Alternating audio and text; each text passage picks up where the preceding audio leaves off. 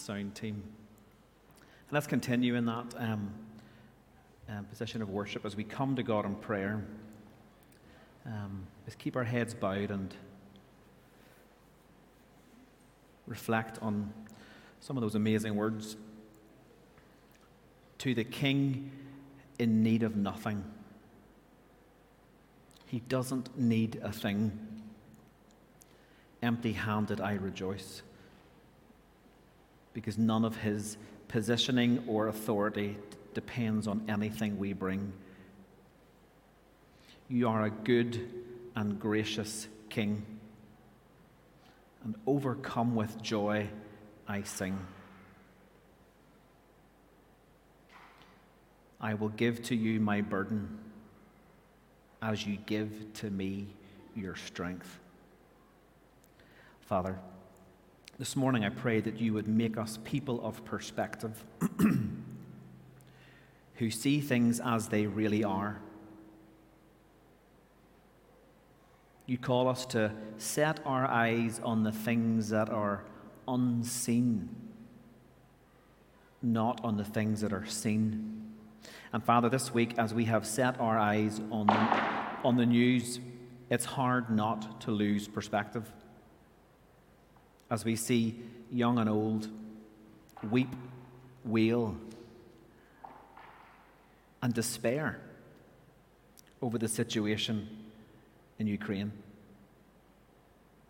Father, I pray that you would move in that nation and that you would cause your church, the Ukrainian church, to stand strong.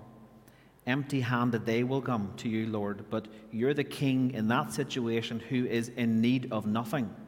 And Lord, despite the bomb and the bullet and the bloodshed, you are still good and you are still gracious. And we affirm those truths this morning. And Father, just reflecting on that this week, there's more than just Ukraine. Lord, over 82 million refugees across the world that we have taken our eyes off because we're focusing on Ukraine. Famine, drought, flood. Lord, it's hard not to despair. The curse is marching on at a steady pace. And Lord, we should not be surprised at this because we know that the result of sin is disaster. It's death, it's destruction, and we are seeing it unfold before our very eyes. But Lord, that is not the end of the story. We know the end because we have your word and we know you, this good and gracious King. We know that one day you're going to come back and your angels are going to shout, "Enough is enough. Behold, the place where God now lives is on the earth with men." Lord, that is not a fairy tale. It is factual, it is true, and it is our reality. One day you will return to this earth. You will resurrect it. You will restore it. You will restore us, make our bodies perfect, and you will establish us here on this planet, resurrected and renewed when the new heavens and the new earth join together, and no more will there be any curse.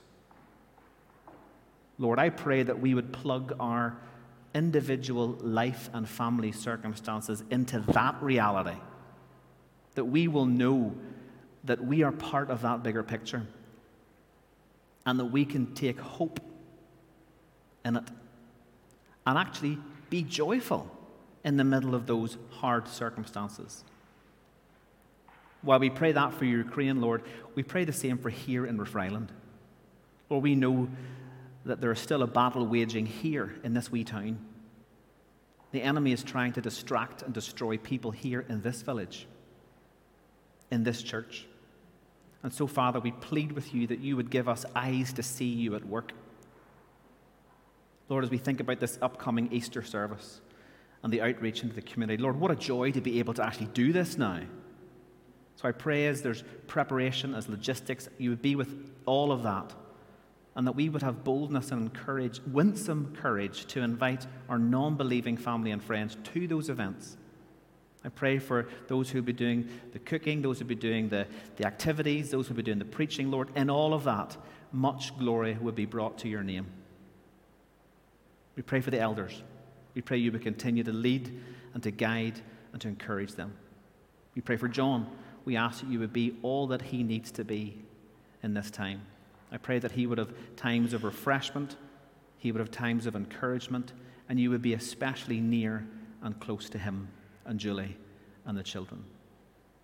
Lord, for this entire body, we pray blessing, we pray hope, we pray joy, we pray gladness over this part of the bride of Christ, and that much glory would be brought to your name, and as an off chance, Lord, we would be recipients of joy in that process. And finally, Lord, be with Mark as he comes to speak to us. We thank you for him and Emma both in Little Willow. As Mark speaks, would you give him freedom? Would you give him a sense of joy as he opens up your word and communicates it to us? For your glory and our joy, we pray these things in Jesus' name. Amen. We're in John 16 this morning.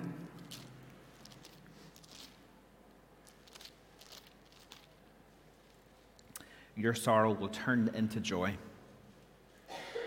And the disciples are confused about things Jesus is saying, and he tries to explain it to them. Starting in verse 16, Jesus says this: "A little while, and you will see me no longer. And again, a little while, and you will see me." So some of the disciples said to one another, "What is this that he says to us? A little while, and you will not see me. And again, a little while, and you will see me. And because I am going to the Father." So they were saying, what does he mean by a little while? We do not know what he's talking about. Jesus knew that they wanted to ask him. So he said to them, "Is this what you were asking yourselves? What I meant by saying, a little while, and you will not see me, and again, a little while, and you will see me? Truly, truly, I say to you, you will weep and lament, but the world will rejoice. You will be sorrowful, but your sorrow will turn into joy. When a woman is giving birth, she has sorrow, because her hour has come. But when she has delivered the baby, she no longer remembers the anguish for joy that a human being has been born into the world. So also you have sorrow now. But I will see you again, and your hearts will rejoice, and no one will take your joy from you. In that day you will ask nothing of me. Truly, truly, I say to you, whatever you ask of the Father in my name, he will give it to you. Until now, you have asked nothing in my name. Ask, and you will receive, that your joy may be full." This is the Lord's word.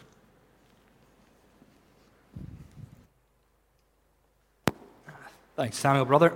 Well, it's a privilege and a joy to be back with you. I was seeing this date approach in my diary. Em and I'll explain in a second. Mark's asked to give you guys an update on what's been happening with us over the last year. But as I've been seeing this date for Cornerstone, this 2-week block with you guys coming in my diary, I've been smiling and looking forward to it. So it's a joy to be back with you, brothers and sisters, as we share around the Word. Marcus has asked that I just give you guys a quick update on what's happened with us over the last year. And it will be quick. It'll be 2 minutes, just we've got so much to get through in the sermon here. So yes, after we concluded our placement at Cornerstone, we really just sought the Lord. Where are you taking us, Lord? Took into consideration how much I still had to learn in teaching and preaching the Word of God and everything. We learned so much amazing things at Cornerstone. So we just wanted to know what was the next step. And the Lord led us to, a number of things. He led us to Newcastle, where we're now members there, and we'll be there until the Lord takes us onwards, whether that be in a ministry capacity or whatever capacity.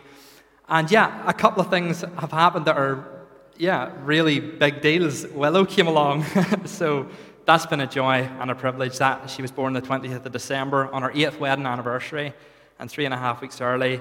So we've been experiencing the joys of parenthood and trying to wrestle with the emotional highs and lows of that, the amazing blessing and the low energy. as well as trying to navigate the final year of Bible college. I'll be graduating in April. And we've been preaching around a considerable deal as well in Baptist churches. So it's just been an awful lot. But it's been a stretching time and a very fruitful time. So that's what's been going on in our lives. It's rather dull, but we're plodding on anyway. I'm gonna pray for us very briefly, and then we're going to wade into our sermon. And I'm going to intentionally lay quite a bit of context this morning. We have 2 weeks ahead of us here, John 16 and John 17. So I'm going to use this sermon to spend a lot of time in context. But let me just pray for us before we begin the sermon. Oh, Father, we come before you and we say we love you, Lord, and we worship you. We thank you for giving us even this Lord's Day to come and celebrate the resurrected Christ. And Father, I just pray for each one of us in this room now, as we come to your word, Lord, that it wouldn't be just a transferring of information, God. I pray that this word would transform our lives. Your word says it will not return unto you void. Oh, Lord, would you make us more like your Son, the Lord Jesus Christ? Would you shape and fashion us by your word this morning and the truth in these scriptures? Help us see with clarity what your word says, I pray and ask, Lord. In Jesus' name, amen. Well, there's a certain well-known and very much beloved movie that was adapted from even more beloved book franchise, and that book franchise is The Chronicles of Narnia, The Lion, the Witch, and the Wardrobe. And for those who have seen the movies or read the books, you'll be familiar with a scene, particularly in the movie, where Susan and Lucy are struggling to get asleep in the midst of a twilight-lit night. That evening, the book gives us the detail that Aslan had been sad and downcast, this great lion. And he has one last meal with his followers, and then he orders the camp to move. Susan and Lucy didn't know why he made this order. They didn't understand why Aslan was so downcast and burdened. And so they got up in the middle of this twilight-lit night, and they went searching for Aslan. And at this point, they find Aslan. And he's walking into the woods by himself, and so they follow him. And when they catch up with this great, majestic lion and they join him, they say, "Can we accompany you?" He says, "I'd be glad of the company." Now, Susan and Lucy didn't understand at all what was going on. They were particularly confused because Aslan turned around and said to them that they could only walk with him so far. You could only come with him so far, and after that they would not be able to follow him because where he was going, they could not come with him.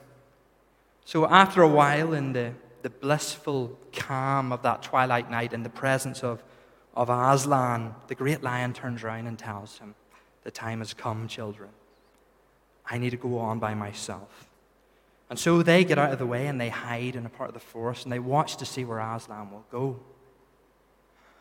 Well, to their dismay, their great leader, this beautiful, majestic Aslan, willingly walks himself right into the midst of hundreds of evil creatures.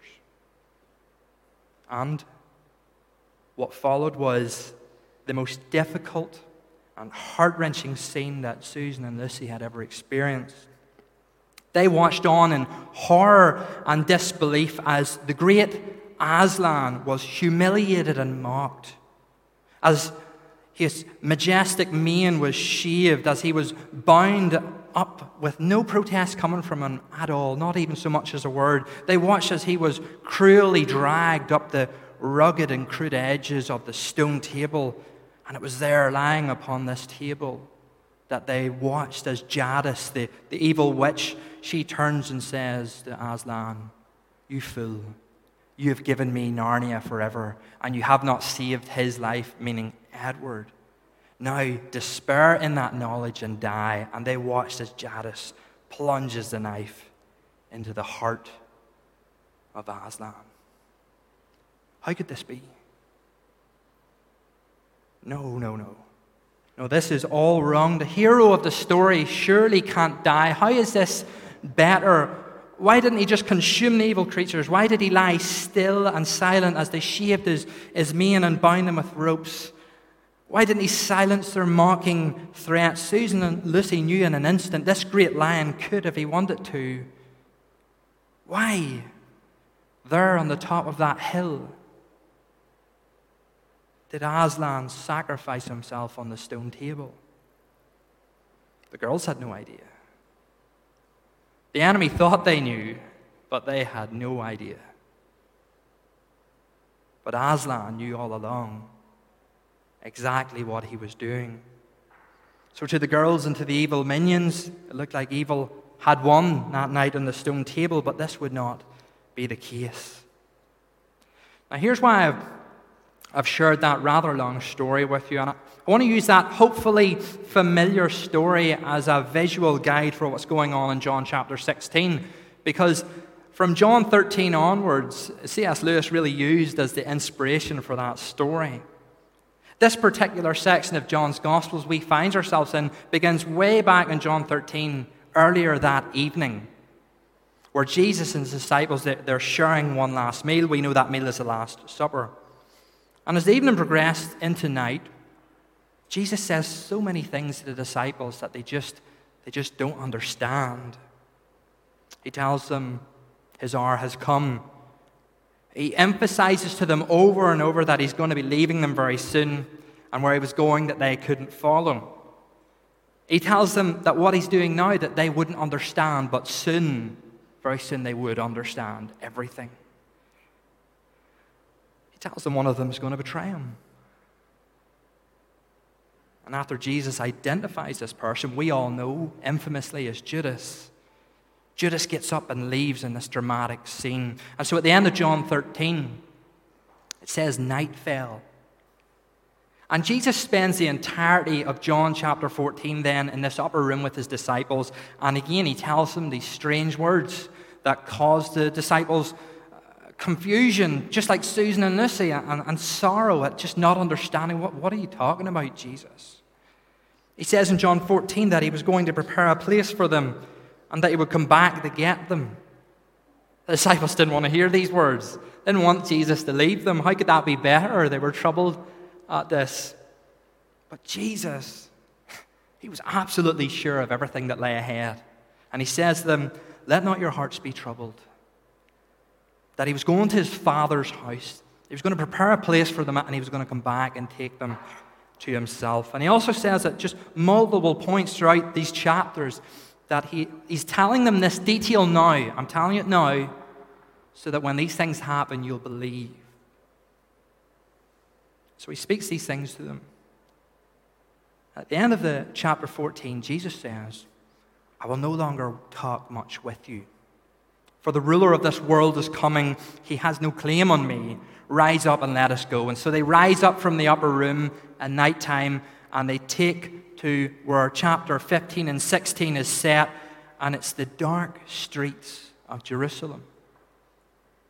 We see such stark similarities between the story of Susan and Lucy and Aslan in the twilight-lit forest and the walk that Jesus and his disciples are now taking after leaving this upper room. Here in John 16, Jesus and the 11 disciples, they're walking through the quiet, dark, abandoned streets of Jerusalem. And it's in this setting that Jesus is just quietly imparting final words to them as they navigate the streets and go down through the walls of Jerusalem. Now, Jesus knew what lay ahead. His suffering lay ahead. His death lay ahead. His resurrection from the dead lay ahead.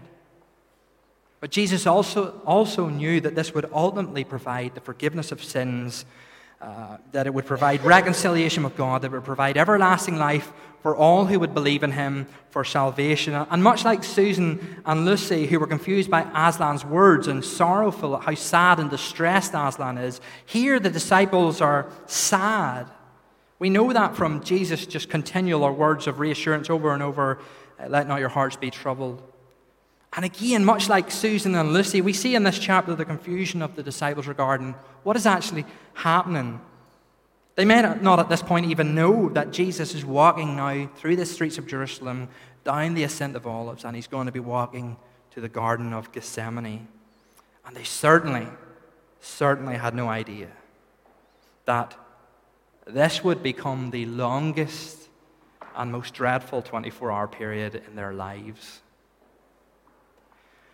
But here's the thing, and it's a main takeaway from our sermon this morning. Jesus did. Jesus not only knew that he was walking to the Garden of Gethsemane where he would be betrayed by Judas, he not only knew that his disciples were going to actually scatter and leave him alone. Jesus not only knew that he's going to be tried in the presence of the Jewish court and Annas the high priest, and then eventually in the Roman court as well. He knew all of this was going to happen.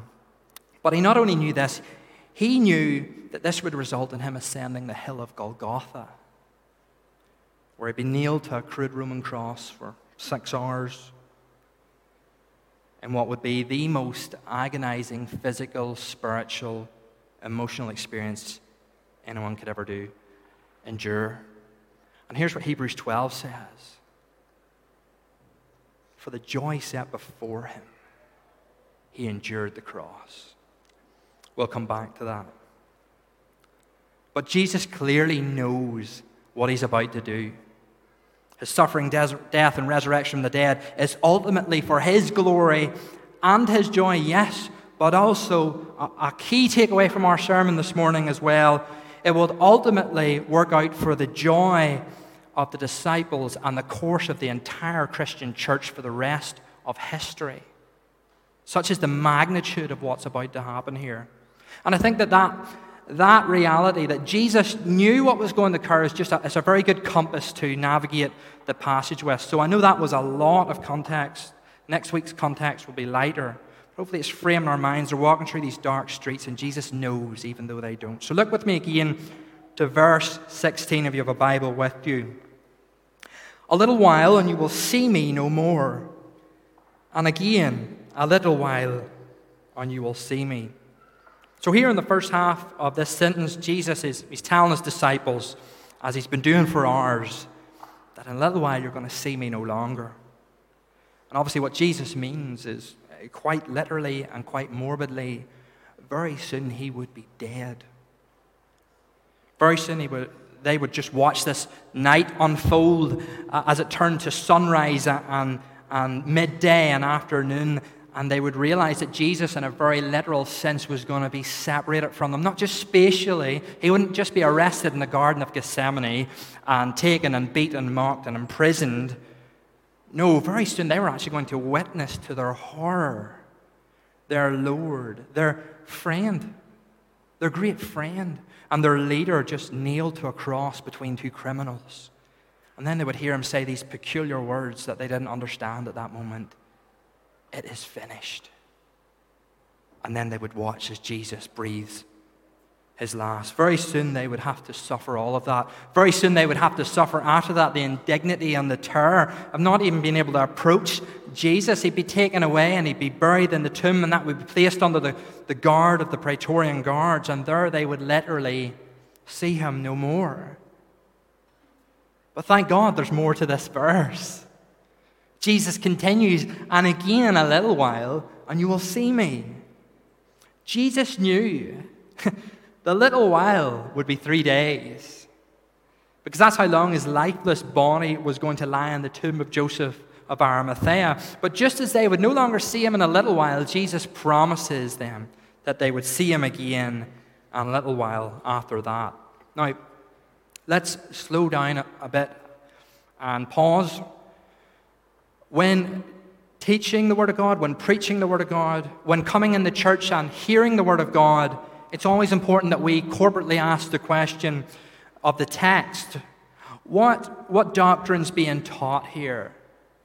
It's more than just narrative here, brothers and sisters. Every verse of the Bible, it needs to be examined, and we need to question what's coming out of the verse. What can this verse tell me? What can it tell me about God? What can it tell me about life? What can it tell me about my life? What can it tell me about purpose, about society, about the world, about the universe? Because where the Bible speaks, it's going to speak authoritatively and perfectly about what it's saying. So what does this verse tell us? Well, it tells us something about Jesus that should really comfort and reassure us this morning. Sam just prayed it and Marcus has sang it. I believe this whole narrative from verse 13 to 19, the whole Bible, it just screams Jesus Christ, the risen Savior, is omniscient. Oh, unnecessarily big word. Very unnecessary. What does omniscience mean? Omniscience very simply means that the person who possesses it has complete and maximal knowledge. I don't know why we always put these big words on such simple truths, but that's what it means, and only God possesses these qualities. And look how certain Jesus is of all along from chapter 13 until now. My hour has come. I'm leaving you, but I will be back. You don't understand now, but you will. I'm telling you this so that when it happens, you believe. You will sorrow now, but your sorrow will be turned into joy. Jesus knows what will happen, and he knows it perfectly. Okay? Wonderful. Now, another question we ought to ask ourselves when we're at church, when we're reading our Bibles, and family worship time at home is, how does the truth of what is being said here apply or shape my life as a follower of Jesus? There's a truth here, and this truth is authoritative. It matters. It's telling us something that will literally better our lives. So what's it saying? Well, before I answer that, let's progress to John 17 and 18. Let me read it from you. I think I'm reading from the Lexham Standard Bible. It should be similar to the ESV. Apologies for that. I should have changed it. Verse 17 to 18. So some of his disciples said to one another, what is this that he's saying to us? A little while and you will not see me, and again a little while and you will see me. And because I am going away to the Father. So they kept on saying, what is this that he is saying, a little while? We do not understand what he is speaking about. Well, I want to bunch these verses together before we answer the question, how does the truth of these verses shape our lives as followers of Jesus? Well, it tells us something about the disciples that it just couldn't be any more the opposite of what this passage tells us about Jesus. The disciples here, clearly, they just don't understand. They're basically saying, Jesus, what is Jesus talking about? What was that whole thing with Judas leaving earlier? What do you keep telling us you're going to leave us and go to the Father and come back to us? They just didn't understand. Actually, we learn from their abandonment of Jesus later in the Garden of Gethsemane, they didn't really trust that what Jesus was saying was necessarily the right way these things should pan out. Well, let me actually just even think of Matthew. Matthew 16 is a good example of this, actually. Jesus turns around and tells the disciples very plainly, not in figurative speech here. He says, the Son of Man is going to go to Jerusalem. He's going to suffer at the hands of the Pharisees.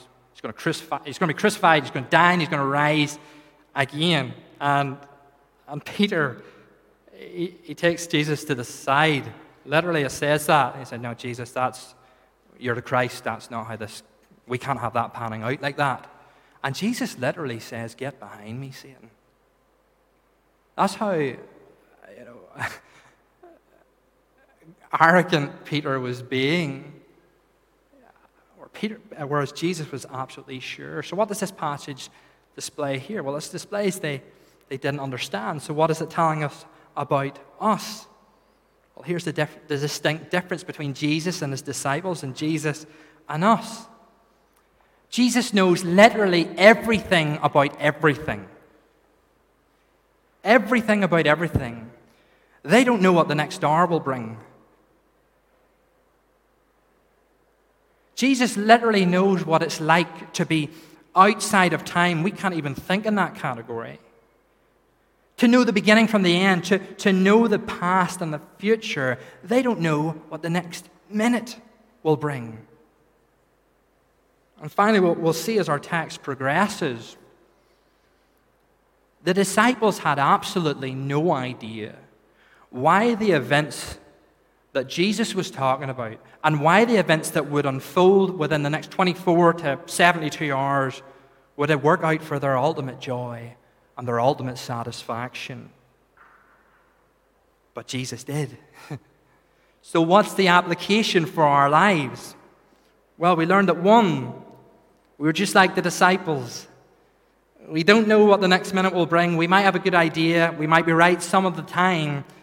But we're only ever guessing. We're only ever presuming. And if we follow what James teaches in the Bible, we're only ever trusting it to the God who knows. Two, we can rejoice as we are confronted by this reality.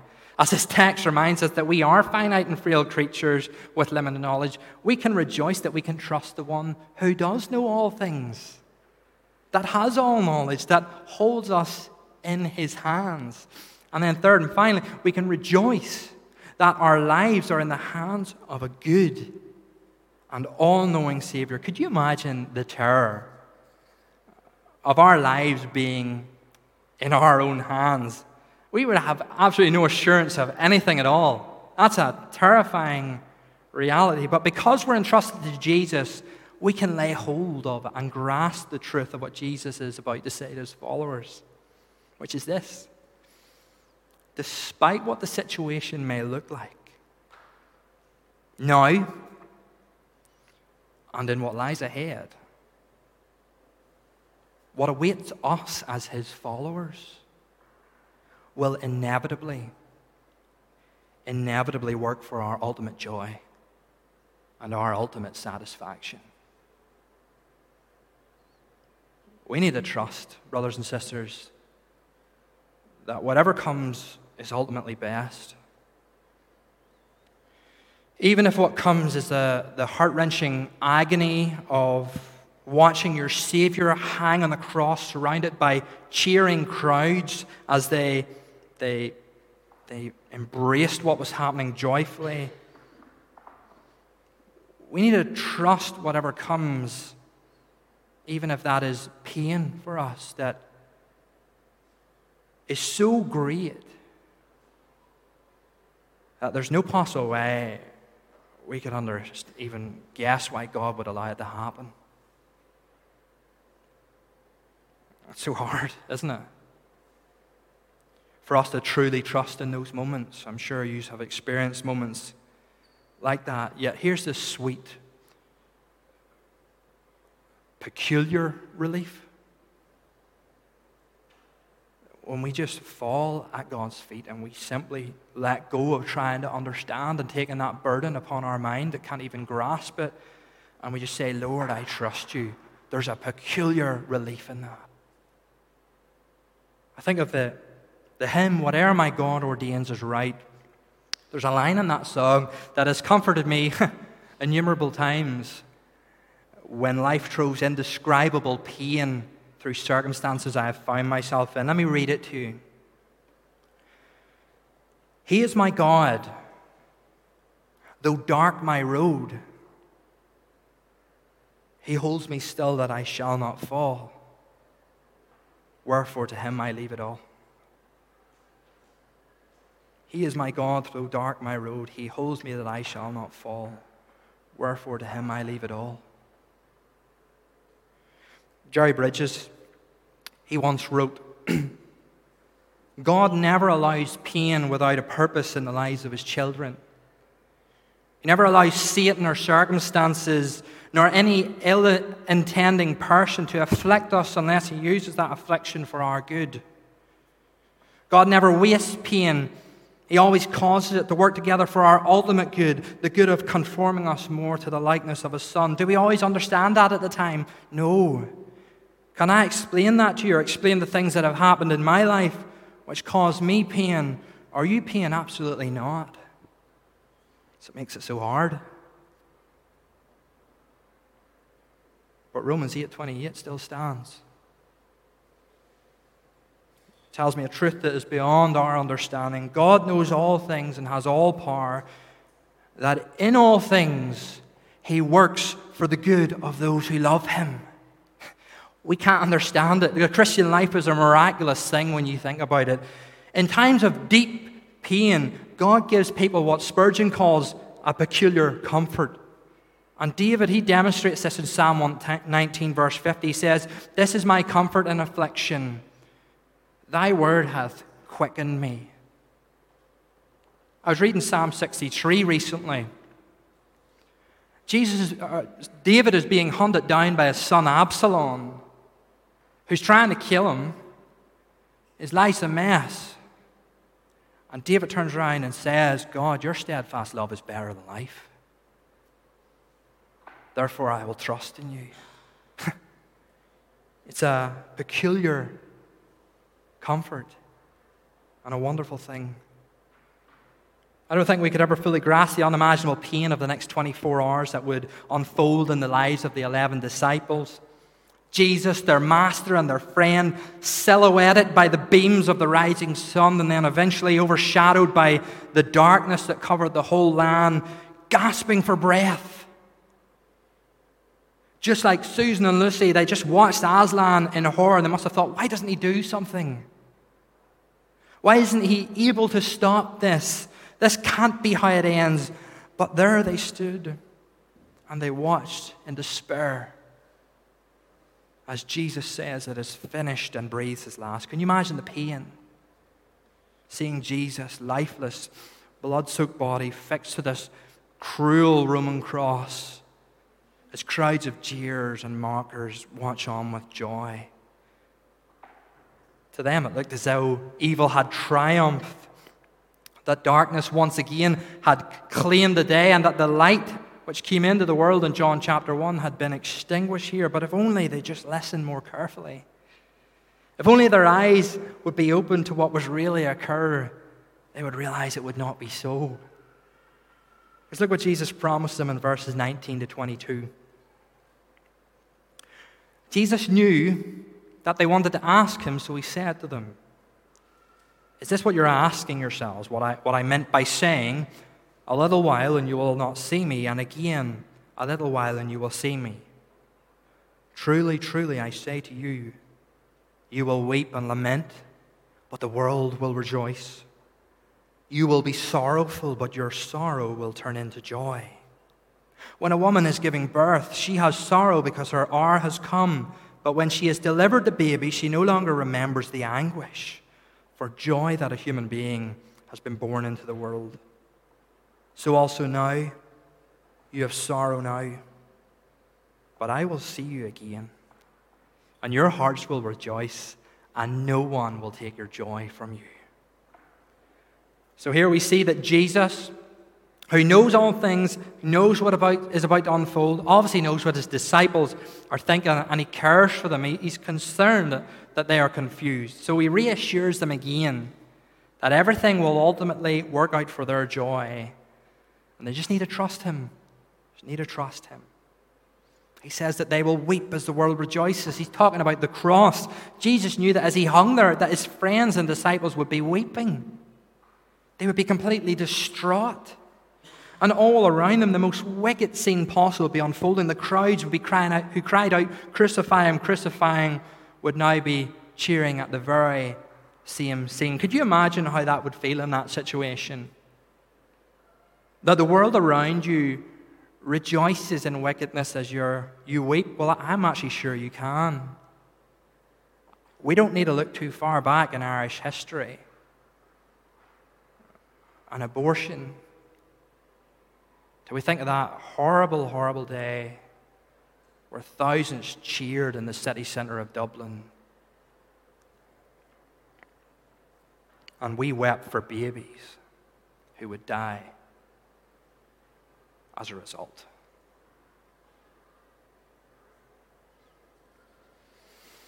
But Jesus promised. He promises his disciples more than just sorrow as the world rejoices. He promised that in a little while their grief would turn to joy in verse 20. And he uses the illustration of a woman going through the pains of labor and childbirth, and how the scene of seeing their baby's face turns their pain into joy. So it will be for his followers in a little while.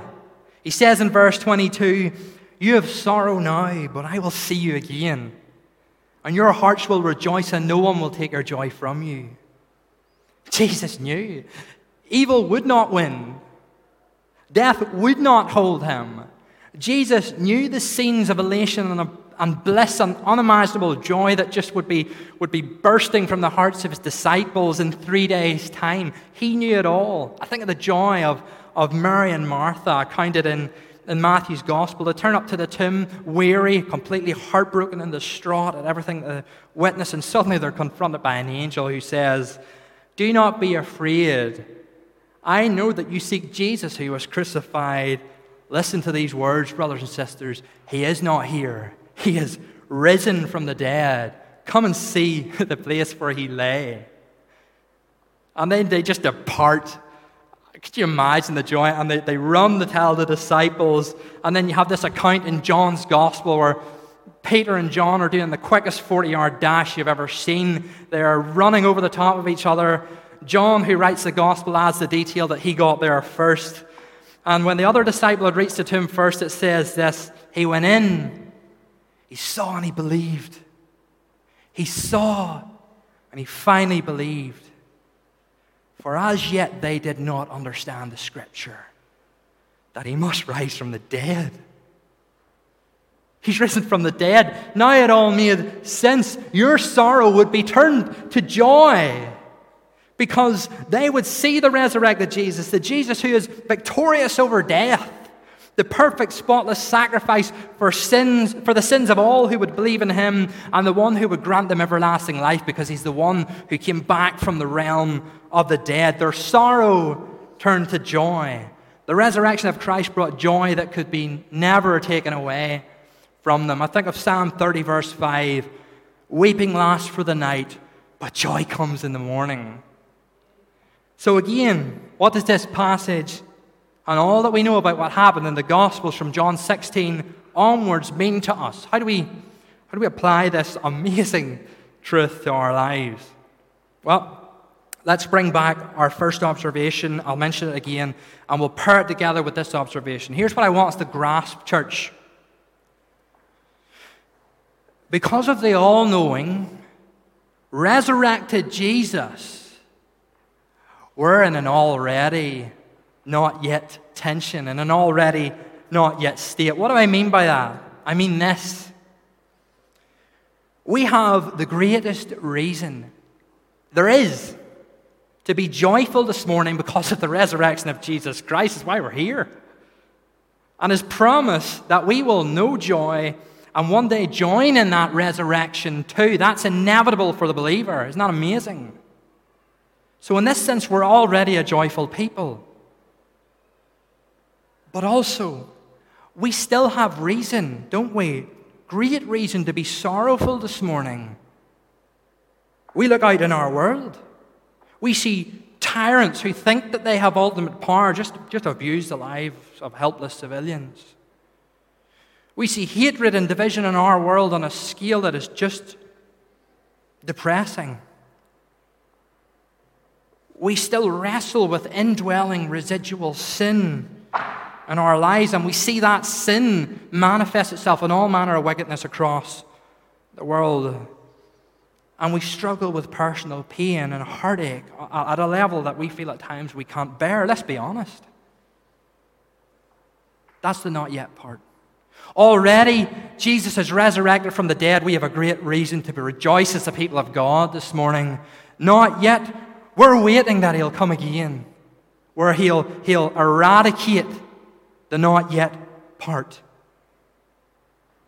Here's the good news. Jesus in this passage tells his followers their pain and sorrow would be for a little while as they awaited Jesus, when he waited Jesus' return, his resurrection in 3 days' time. And that when he returned, their sorrow would turn to joy. No one could take that away from them. Well, the truth of that passage transcends. It goes beyond the story here in John 16 right up until our modern day lives. We may sorrow many times in our lives. We have done. We will do. That's unfortunate, but we will. But we will as we await, when we see Jesus our Lord again So you see the meaning of the story. The story saying, a little while you will weep, but your sorrow will be turned to joy. And then their sorrow is turned to joy 3 days later when Jesus rises from the dead. We know Jesus has risen from the dead, but we also know in a little while we'll see him face to face. He's going to eradicate all the other problems that are present in this world. He's promised that he's coming back, and we have full assurance that one day, as I said, the not yet part will be eradicated. One day your present sorrow, believer, will turn to ultimate joy, ultimate satisfaction, believer, and it's for the same reason. The resurrected Christ. That's why. There is no greater hope, there is no greater reason for joy this morning than the resurrected Christ. Now let me give you a little phrase from a book my wife and I are going through with Willow, our daughter. Well, actually, we've just finished it. We're reading to her now. Helps her wee cognitive development, we're told. But also, it's a good opportunity for us to vet the books that we'll eventually let her read. But we're just finished this one by a Christian author, S.D. Smith.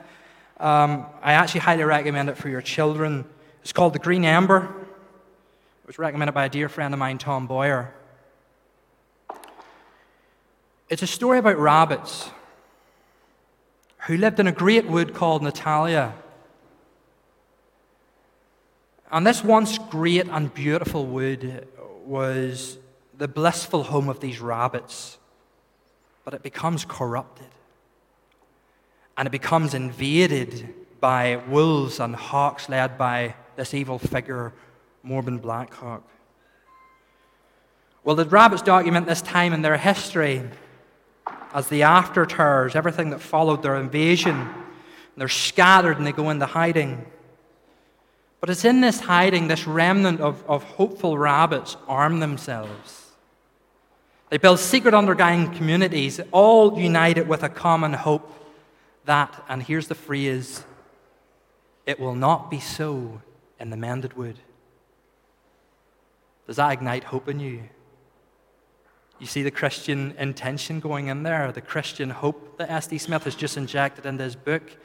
It will not be so in the mended wood. Well, the rabbits had been through unimaginable hardship. They had lost so many loved ones, but they had a great hope that one day their king would come. He would lead them to victory in battle over the wolves and the hawks, and he would establish the mended wood. Well, I won't spoil the story, but I will take the phrase, we are the hopeful people. We are the people who can truly say, it will not be so in the mended wood because Jesus, our King, he will come and he will eradicate sin once and for all, and he will establish his kingdom forever. And here's the amazing part. We, hell-deserving sinners, saved through the empty hands of faith by the grace of Almighty God, will follow him into that kingdom. I can't wait. So if you're a follower of Jesus this morning, before I close with the final two verses, and I promise it will only be 2 minutes at them 2 verses, I apologize for mismanaging my time. We've gone on a bit. But if you're not a follower of Jesus, I want to confront you lovingly, with the risen Jesus. And I want to challenge you. Can you say with full assurance that one day your sorrow will turn into joy? Let me remove any doubt. The Bible says, without Christ you can't. And that gives no minister of the gospel pleasure to say, because you will one day die. And if Jesus has not taken the punishment of your sins upon himself, then you will bear that punishment. But it doesn't have to be. Your sorrow can be turned to joy. You can share in this great hope residing in your soul this morning of everlasting life, of reconciliation and a relationship with God and the forgiveness of sins. And here's how the gospel says it's possible. Believe in Jesus. Believe.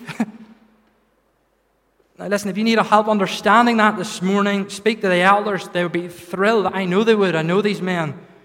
to show you the greatest Savior and the greatest hope and the greatest source of ultimate joy and satisfaction this morning. Speak to them and they'll show you how to believe.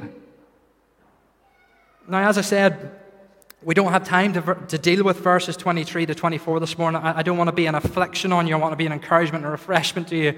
So let's wrap up. 2 minutes. 2 minutes. Let's read the verse. In that day you will ask nothing of me. Truly, truly, I say to you, whatever you ask the Father in my name, he will give it to you. Until now you have asked nothing in my name. Ask and you receive, and your joy may be full. Church, let us rejoice this morning that the truth found in verses 16 to 24 of this part of John's Gospel tells us, one, that even though we don't understand everything happening in our lives right now, Jesus does. 2, that Jesus, the resurrected Christ, inevitably provides his believers ultimate joy and ultimate satisfaction that can't be taken away from them. And lastly, let us rejoice this morning that if we know Jesus, one day every question will be answered and we will now ask nothing of him. Our joy will be full in the mended wood. Let me pray. Oh, Father, thank you for this anchor for the soul, this life-giving, life-shaping, life-transforming truth and reality that we as your children will survive death, that our punishment that we deserved has been taken upon us by your Son, the Lord Jesus Christ. And thank you, Lord, that you've done all of this for your glory and for our joy and ultimate satisfaction in you. So, Lord, I ask that this word would just refresh us, that it would stay with us, that it would ruminate in us, Lord, and that it would do as your word says it will, make us more like your Son, the Lord Jesus Christ. We thank you, Lord, for your help. In Jesus' name, amen.